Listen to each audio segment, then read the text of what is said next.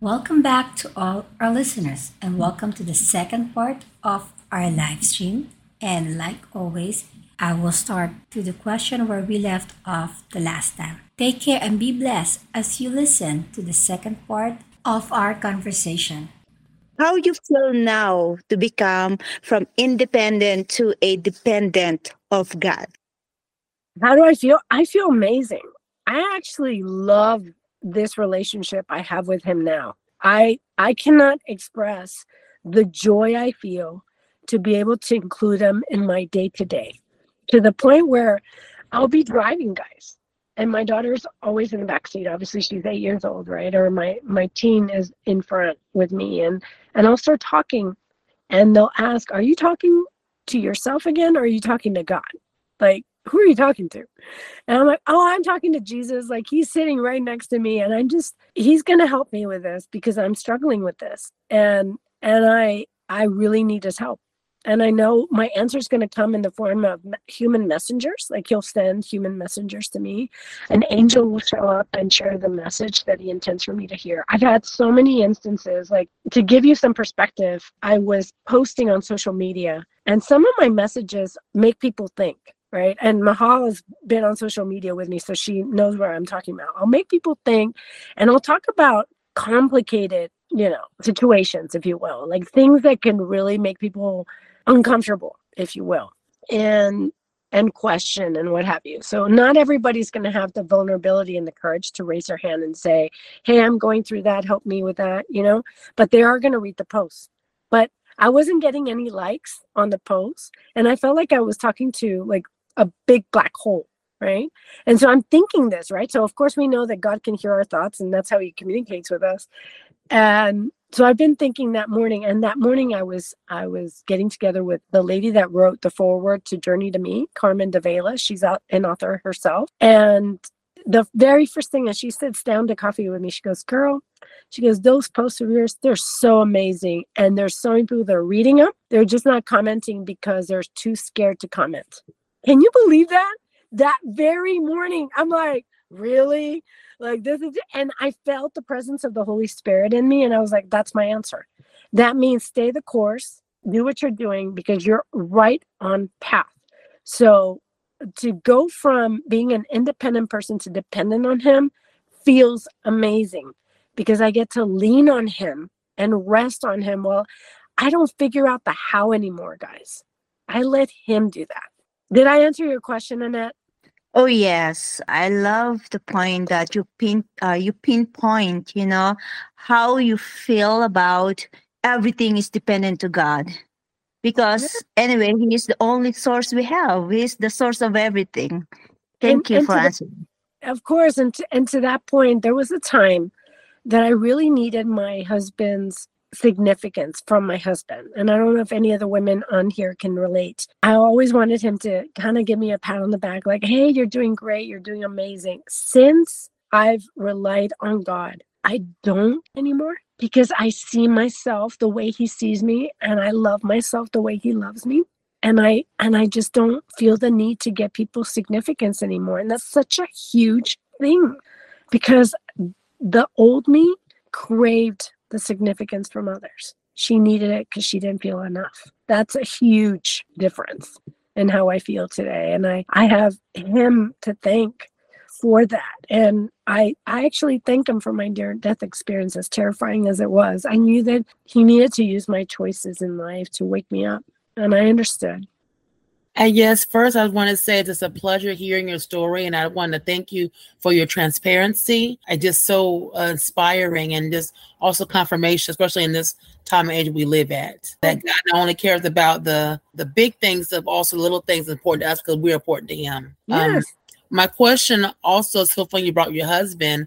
With this happening, when God does something, it's not only for us, it's everyone, it's for us, but also it trickled down the fact to other people. For this experience you have, the first time, your son is meeting, your now husband, but a boyfriend.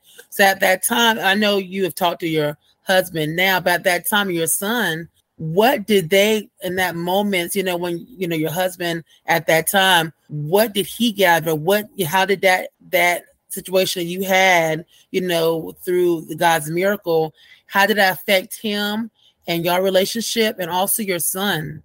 Well, my son was so little, and I think his mind didn't grasp that. And he flew back immediately from flying into Houston. So it was a scary time for him because I was in the hospital for 2 weeks. He did not see me for 2 weeks. So my little boy had just been through a divorce just very recently and had some abandonment issues already. And the mind is tricky, Tamika. The subconscious mind is extremely powerful. That's the emotional mind. That's the one they call the EQ. And in my son's case, he just kind of felt, well, he was terrified, right? Now he's starting to grasp what happened during those years, because I've talked to him about it. He's read some of my posts. I mean, he's 17 now, so he's a little bit older. What I think impacted him was mostly he sees the relationship I have with God, and he really wants that, even though he won't admit it because he's a teenager. Teenagers, they think they know it all. Okay. And I remember being a teenager, so I get it. In terms of Donnie, like how did it impact Donnie? It's such a special moment. Like for me, every time Easter rolls around, it's so powerful for me. It's a time that I saw God united us through his presence, because he appeared to both of us. Like he made sure that both of us felt him. And so it deepened our bond as a couple. I mean, it's terrifying to be in those situations, right? And it solidified, obviously, he knew he couldn't live without me when that happened. And so he immediately, this was April, and by August of 2012, he had already asked me to marry him, right? So it was like very quick after that. We had only been dating like 3 months, guys, at this point. I mean, I really thought this dude was going to leave me when all these complications showed up. And I'll talk about it in the book, Mahal. So when you get to that point, that is chapter 8 in Journey to Me. So you can flip to it. At least you know some of the characters in the book now. And as far as how it's impacted him, that's a really good question, Tamika, because Donnie is the type of person who has never really relied on God for the simple thing. I need to do this, and I need to know how. And he's an engineer, though, so to give him some space here. He actually the other day kind of told me, I really want the relationship you have with him. I really want that for me too, because I see how much joy you have, and I want that. And I told him, it's like, Donnie, it's because you kind of view him like, do you ask him, do you talk to him every day? And he's like, well, not every day. And I said, well, you kind of got to, like separate 5 minutes a day and just include him in simple things. Start simple, baby steps, right? And just start talking to him the way you talk to me. And he's like, but I don't want to. What did he tell me the other day? This was years ago. He was like, well, I don't want to bother him. Bother him. Do you imagine? I don't want to bother God with these simple things that I could do myself. And I said, you're missing the point. You're missing the entire lesson. The lesson here is he wants relationship with you. He doesn't want you to call him when you're just in serious trouble. He wants you to include him in the day-to-day, so that you don't have to get into serious trouble and then he has to come in and save the day. That's not what he wants. He wants you to talk to him about simple things. He wants to be your friend. He wants someone he wants you to share your life with him, because he knows what's coming, and he knows he can help you better than anyone outside of yourself can help you. So now you see a little bit more of a shift. Like today we were in marriage counseling, because we go to counseling. We've had some issues in our marriage. And so in full transparency, and we talked about scripture. We talked about Matthew. And girls, I didn't know about scripture prior to writing my first book. I never, as a Catholic girl, they don't really teach us to open up the Bible and read it.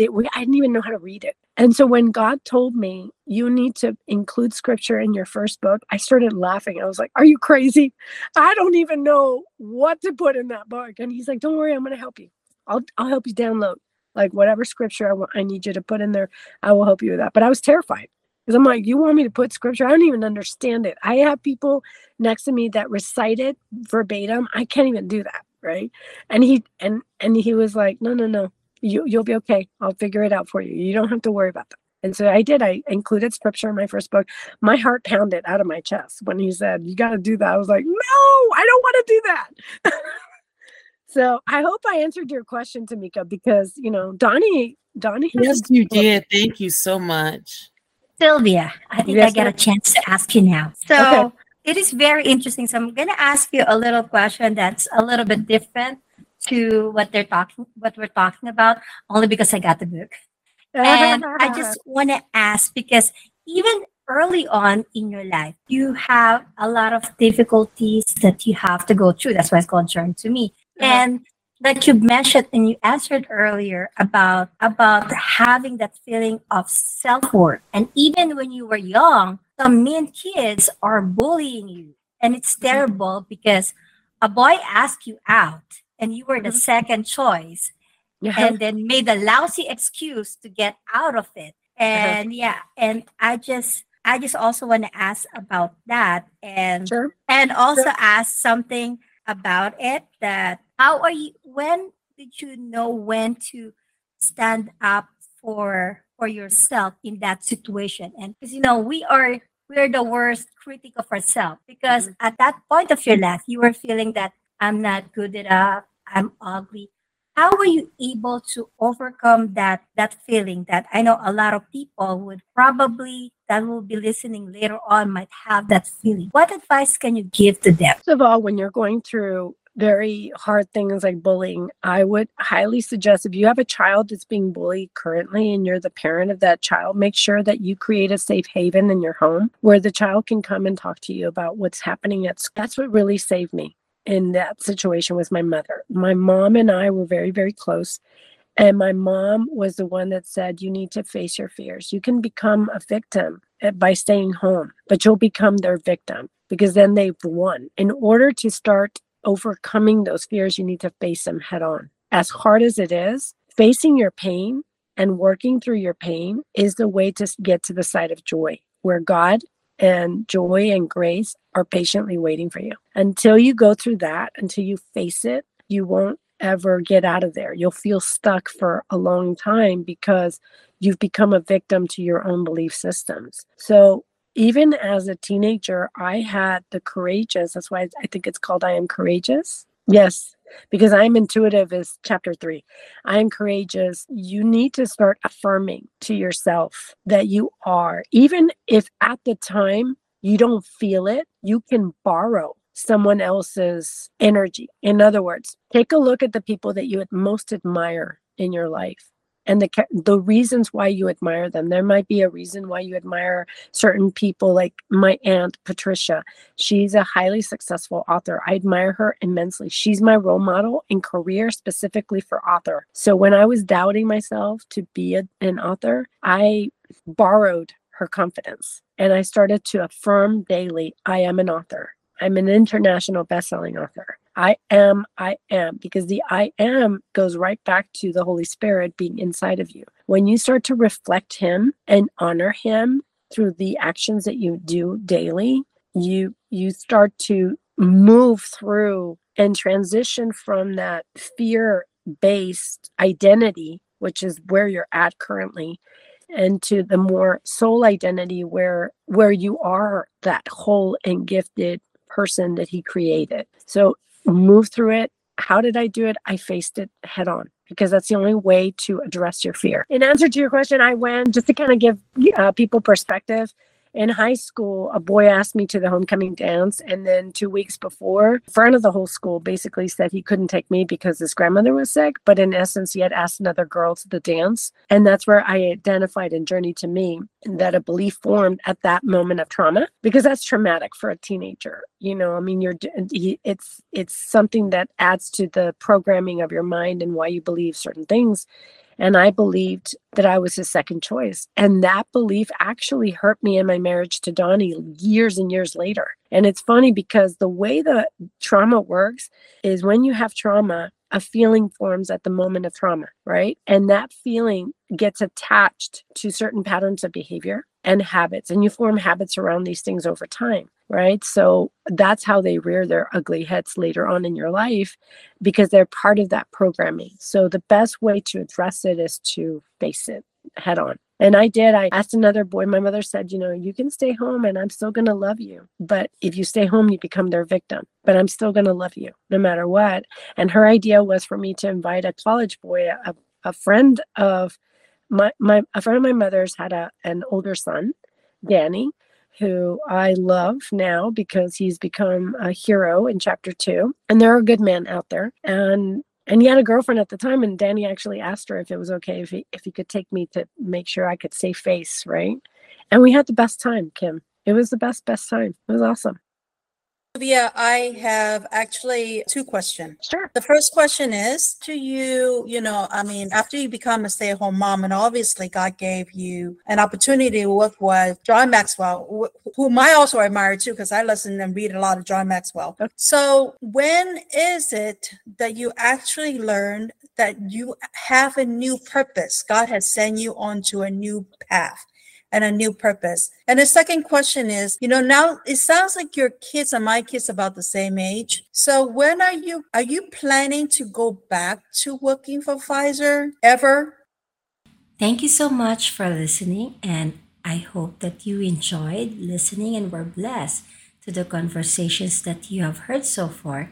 And make sure to follow us so that you won't miss the last part of our live stream. Thank you so much again. And for now, let us reflect through everything we've heard and listen to this beautiful music from our Spotify. Thank you so much, and always stay blessed, and always remember, come to Jesus daily. Until next time.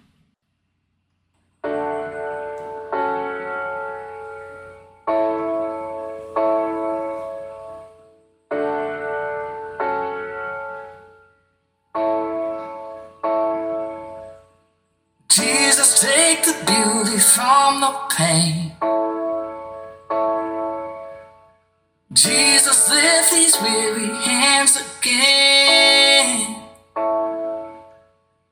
Turn the silence into songs of praise. Jesus, I am leaning on your name. Oh, I'm leaning on you.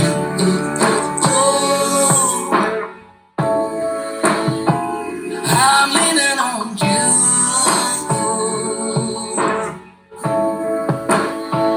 I'm leaning on you. Oh, I'm leaning on you.